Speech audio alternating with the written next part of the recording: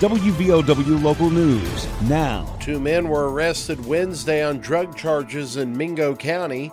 I'm Aaron Stone. According to the Mingo County Sheriff's Office, warrants were served on Paul Thomason of Delbarton by deputies and the U.S. 119 Drug Task Force. A social media press release by the Sheriff's Department of Mingo County said the arrest was the conclusion to a lengthy investigation. Reportedly, drugs and paraphernalia were found in plain view as officers secured the residence. Police recovered over a pound of crystal meth and 30 grams of a meth and fentanyl mixture called Gray Death. Around $12,000 in cash was also recovered from the bust.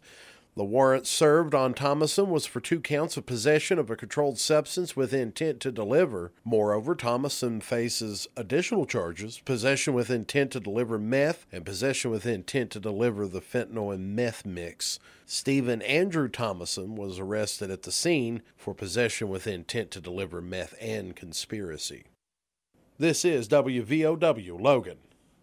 I'm Tanya Crubb, Director of Acute Inpatient Rehab, Logan Regional Medical Center, always here for you.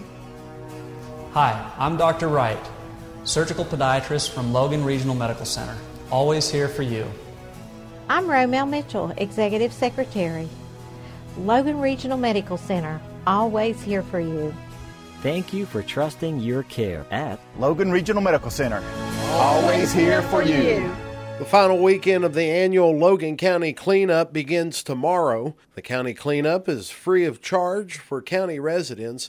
The dump site is located on Schoolhouse Hollow Road, the first exit north on the 73 connector to US 119. The free dump will be available between 7 a.m. and 6 p.m. this Friday and Saturday. This weekend's free dump is designated for Chapmanville.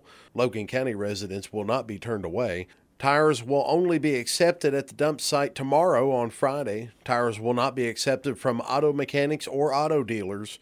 Proof of Logan County residency is required. The next meeting of the Logan County Commission will be 3 p.m. this Monday, October 25th. The meeting will be conducted in the Commission Annex building on Stratton Street across from the courthouse. Items listed on the Commission's agenda include a funding request from the Kiwanis Club of Logan for their annual Veterans Day program. And Triadelphia resident Gerald Sloan is scheduled to make a public presentation for redistricting the Commission's magisterial districts. West Virginia leaders expressed optimism about recent national developments for COVID-19 vaccines, including progress with additional kinds of booster shots, mix and match vaccine options, and vaccines for younger children. The United States Food and Drug Administration authorized booster shots of Moderna vaccine for people 65 and older and for people with special risk of COVID-19, as well as an extra shot of Johnson & Johnson vaccine for people 18 and older. Pfizer's booster was approved weeks ago. Last week, an FDA advisory panel recommended authorizing booster doses of Moderna's and Johnson & Johnson's COVID-19 vaccines, but authorization was still anticipated from the full agency. And in short order, the FDA is expected to approve Pfizer or Moderna COVID-19 booster shots for people as young as 40. The FDA also authorized people's use of a different COVID-19 vaccine than they originally received.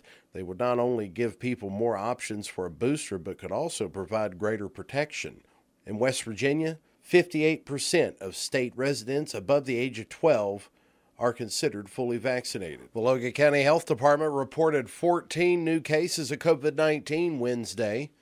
Logan County now has 118 active cases of the virus, with 5,205 recoveries and 129 fatalities. That's a cumulative total of 5,452 cases of COVID-19. 17 people remain hospitalized. Statewide, the West Virginia Department of Health and Human Resources reported 19 additional deaths due to COVID-19 in the Mountain State today. Since the onset of the outbreak, a total of 4,238 West Virginians have now succumbed to the virus. 714 Mountain State residents are hospitalized for COVID-19. There are 211 patients in intensive care units, and 128 of those patients are on ventilators. As of Thursday morning, 1,100 new infections were confirmed through laboratory testing. West Virginia currently has 8,634 active cases of COVID-19. The latest county alert map from the West Virginia DHHR is in, and it shows 11 counties in the red zone today. The red zone on the county alert map indicates the most severe spread of coronavirus in the state, followed by orange, gold, yellow, and green. The 11 counties in the red zone include Boone, Mingo, and Raleigh counties. 28 counties are orange. 8 counties are gold, including Logan. 4 counties, including McDowell, are yellow, and 4 counties are green.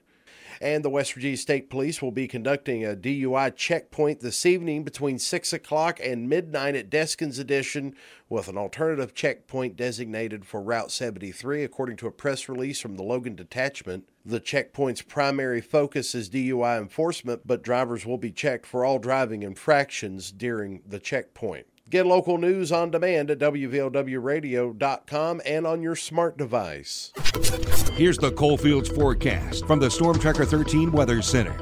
I'm Storm Tracker 13 Chief Meteorologist Spencer Atkins. Well, some late afternoon showers and storms might kind of rattle the windows here, blowing some leaves around for sure. 20-mile-an-hour wind gusts possible. And again, some of those storms might have a brief, stronger gust than that, and then they'll move out. Temperatures today up around 74, falling back down to our low in the upper 40s. For Friday, we have a cooler day. We should be in the low 60s, partly sunny skies. I'm 13 News Chief Meteorologist Spencer Atkins. Listen throughout the day or click on tristateupdate.com for more weather information from the Storm Tracker 13 Weather Center. Your voice. News, sports, weather, politics, the latest information. First, WVOW and WVOWradio.com.